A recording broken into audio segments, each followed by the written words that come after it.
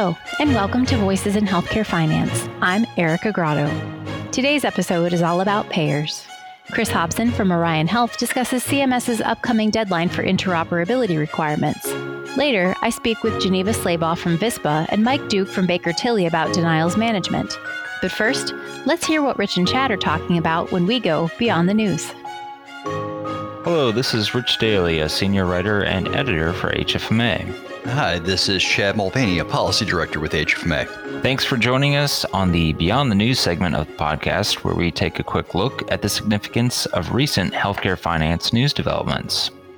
So up this week, we're taking a look at Moody's recent analysis of the platforms and proposals of President Trump and Vice President Biden and projected financial effects.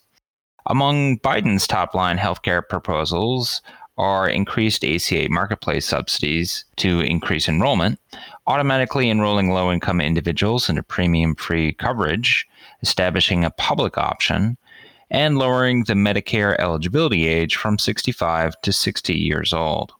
Also included is new spending on the opioid crisis and rural health. His pay-fors include lower prescription drug prices through Medicare negotiated prices, and importation of cheaper drugs from overseas, as well as $14 billion from ending surprise medical bills.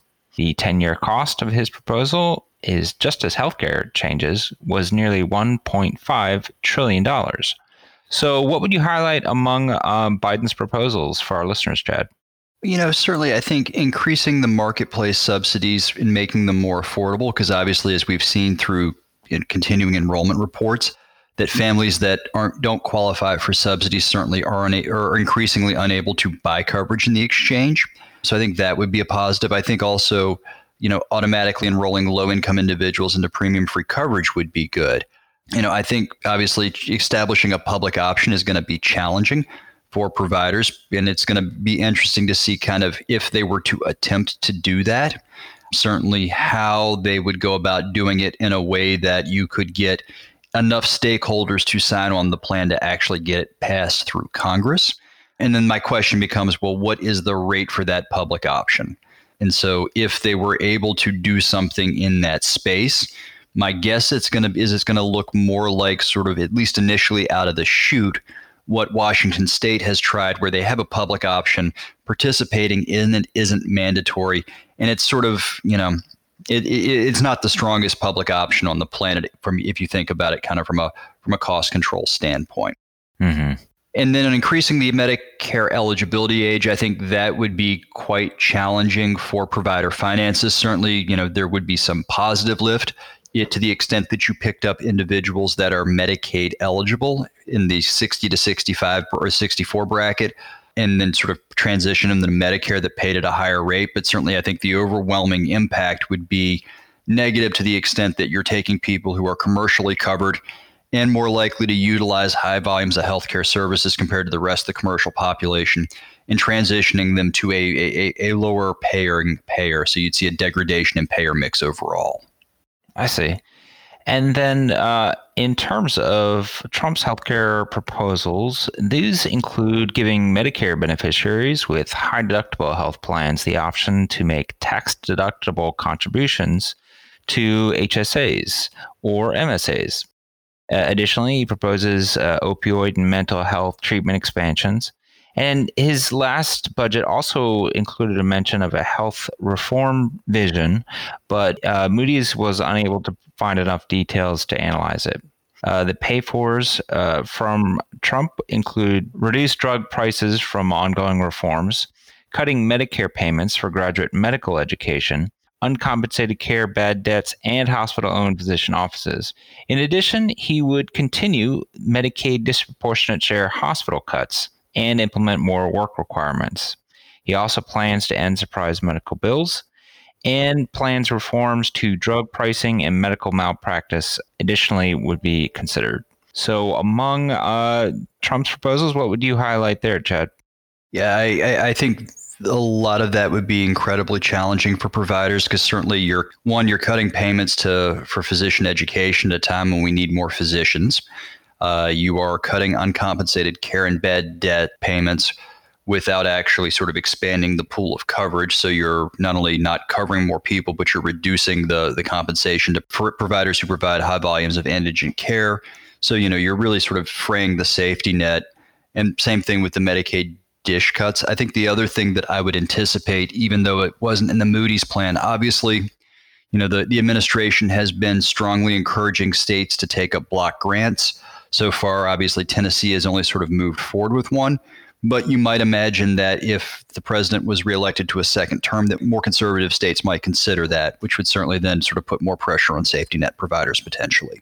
So the last thing we wanted to touch base about was whether there are other healthcare policies that could stem from the election as well, given various possible combinations of control of the two branches of the government that our listeners should have on their radar. Yeah, I think I'll go with sort of the things that have relatively high levels of bipartisan support. Certainly, I don't think either party is necessarily against price transparency. So I think depending on what happens with the AHA court case, you could see potentially some reinvigoration of that if that were necessary through Congress. And then also, I think you would see a continued push towards alternative payment models as a way to manage the total cost of care and improve quality, particularly given just the impact or the depletion of the Part A trust fund as a result of the pandemic, as sort of, we start to think about how we extend the life of the trust fund in absence of sort of the Part A tax revenue that you would have gotten over the past year. Mm-hmm. I see. Well, thank you very much for the insights again, Chad, on this fast-moving political and health policy issue. Yeah, no, happy. Always great to chat with you, Rich. Always happy to have a conversation. And of course, our listeners can keep up on the latest developments in health policy and finance in particular related to the election at our daily news site located at hfma.org/news.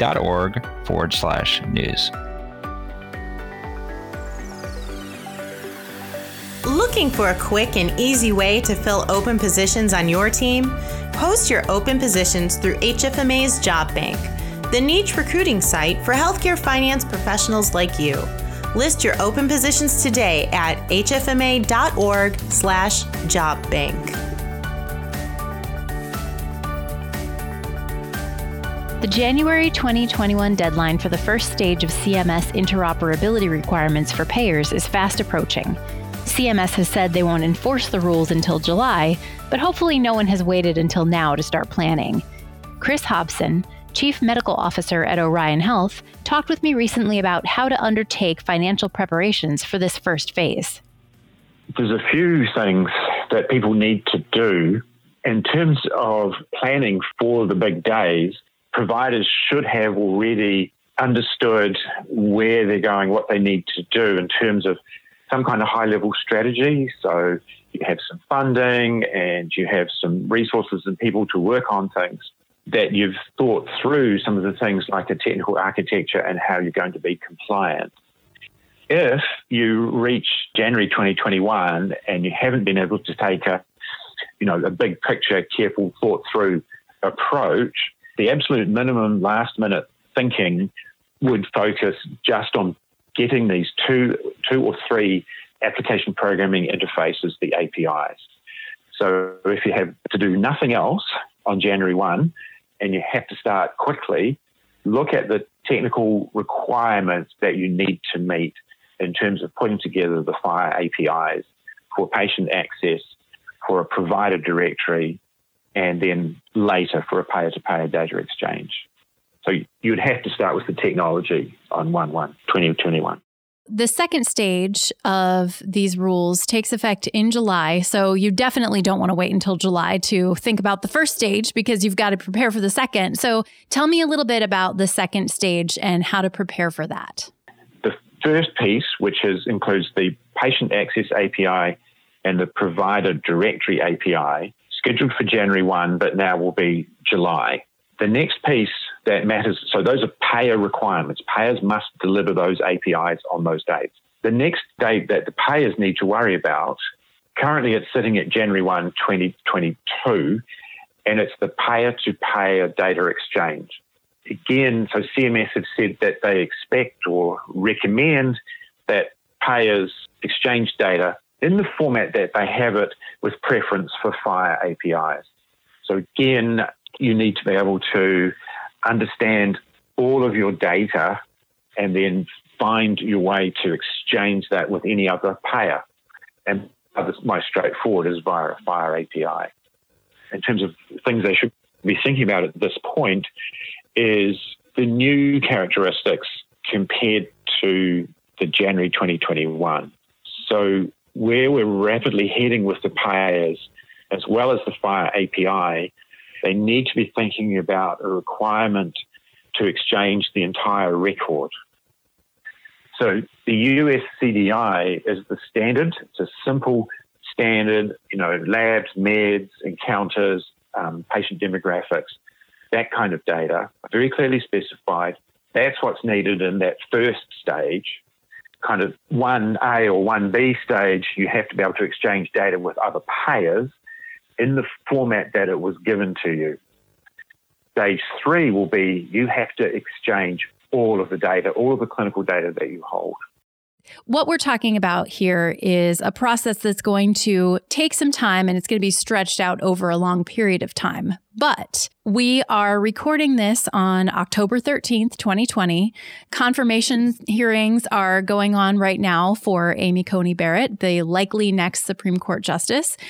Election day is a couple weeks away. This could all change. So how do you balance the preparedness and the watching to see what happens? And what are some of the risks to the timelines that we've discussed? As we were just discussing, we can look at the technology in each of the steps and hoping to last minute kind of meet those technical requirements. A better approach is to step back and see this genuinely as part of a strategy for where CMS and ONC are trying to drive the health system. So again, these are a set of requirements. However, once you can do some of these things, you will empower patients. Patients may become more demanding. It will cost time and money, as you said, to implement all of these things. CMS are looking for us to do this on an ongoing, long-term basis.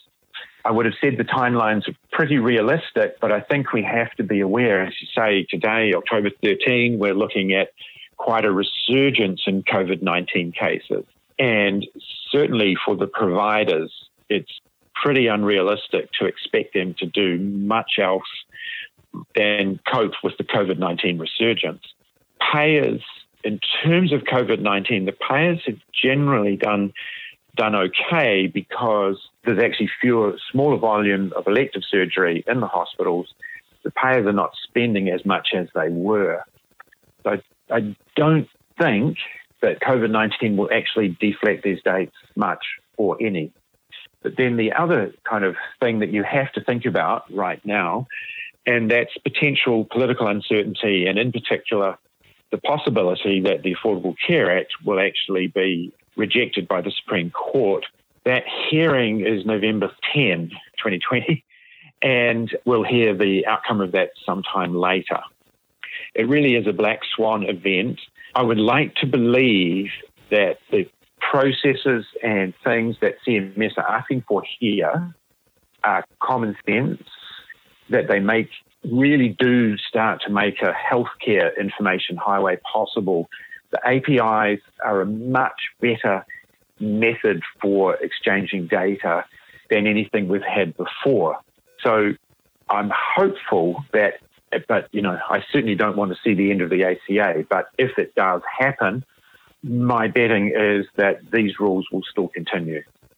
I actually think that they'll be fairly resistant to political pressure and change because they're so well specified and because they so look like the right thing that we should all be doing anyway. So fingers crossed. How do you benchmark your revenue cycle performance? Many organizations measure success compared to past performance. Others leverage software to benchmark against other facilities that share the same technology. But that only paints part of the picture. What about comparing your performance to your peers? Peers that you define in custom peer groups. MapApp is the online benchmarking tool from HFMA that helps organizations compare their performance against data from more than 600 facilities. Interested in taking the next steps to identify your revenue cycle opportunities? Visit hfma.org/MapApp. One of the biggest issues I hear about from members on a regular basis is denials management. And I recently read a statistic from America's health insurance plans saying 1 in 7 claims is denied. So if your organization is looking for strategies for better communication with payers, you'll want to hear this interview with Geneva Slaybaugh, CEO of Vispa, and Mike Duke, principal with Baker Tilly. We talk a lot at HFMA about the patient financial conversation because we feel that it's a crucial part of healthcare, making sure that patients understand what they owe, why they owe it. But I'd like to talk with you about the payer financial conversation, which seems like a big challenge for many organizations. Why do you think that is, and what's at risk when they get it wrong? The issues with payer conversations are, in my opinion, multifaceted. The first is the vehicles in which you have to contact them. So there's portals, there's obviously phone, there's some other mechanisms, but the timeliness of those interactions are problematic unless it's a portal.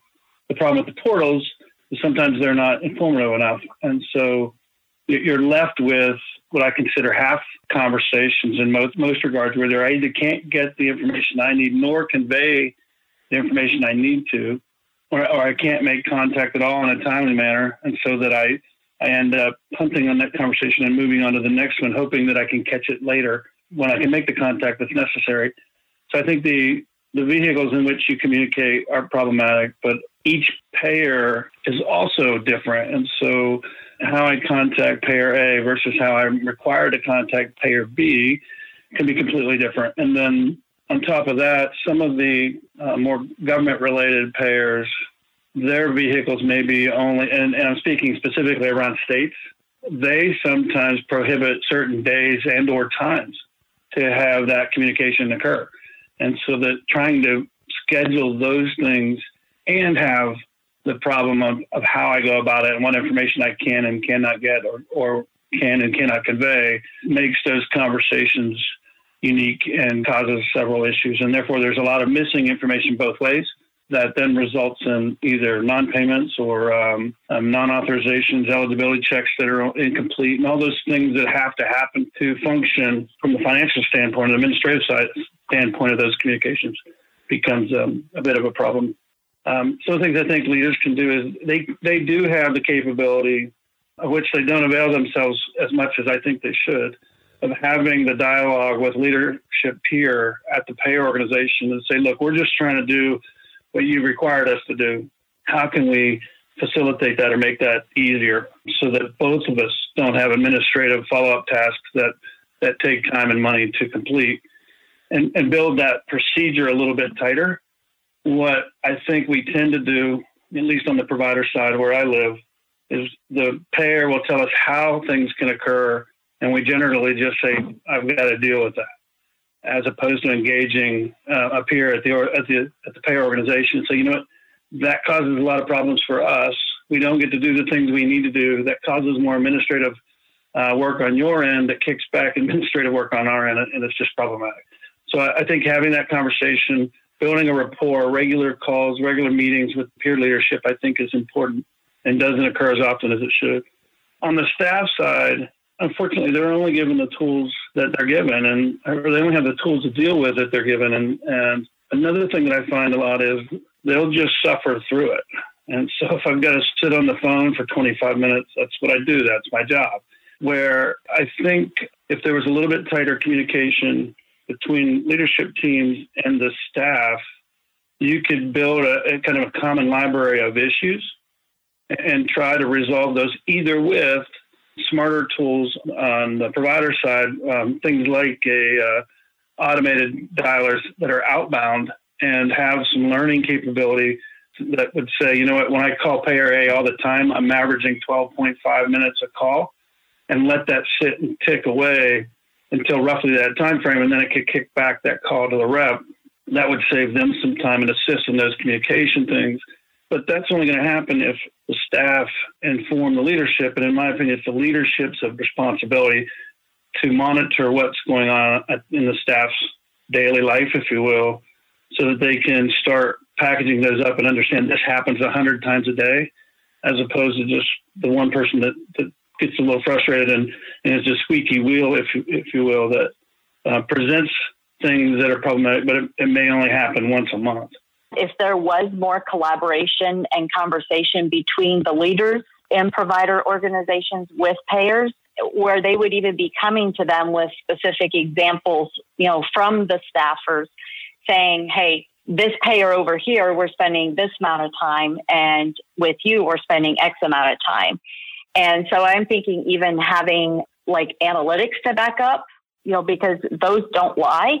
And I think it is in the interest of everybody, patient, provider, and payer, to resolve claims as quickly and efficiently as possible. And so I think anything that leaders can do to engage in those conversations and having it be collaborative, I think, anytime we can get a buy-in to work things from two different directions, it just benefits everybody the whole way around.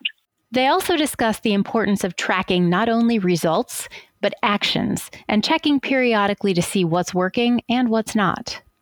I'm a big proponent of continual monitoring of a lot of things. So, it's if you have a very rudimentary and manual way to track it, then no, you can't do it every month, every day. But you should at least test it quarterly to make sure that you're making improvements, because it doesn't make any sense to have the conversation when you think you've come up with a solution and you drop from my fictitious example of 34 minutes to 32 minutes. That's not really a win. That's more of an average anomaly. So the thing is, it is important to measure regularly, and the more in an automated fashion you can do that, the better you off you are.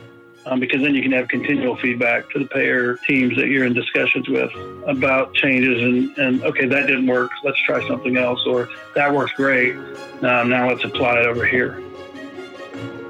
Voices in Healthcare Finance is produced by the Healthcare Financial Management Association and is written and hosted by me, Erica Grotto. Sound editing is by Linda Chandler. Brad Dennison is our Director of Content Strategy. Our President and CEO is Joe Pfeiffer. We always welcome your feedback, so if you'd like to reach out, please do so at podcast@hfma.org. We're going to try this again from the top.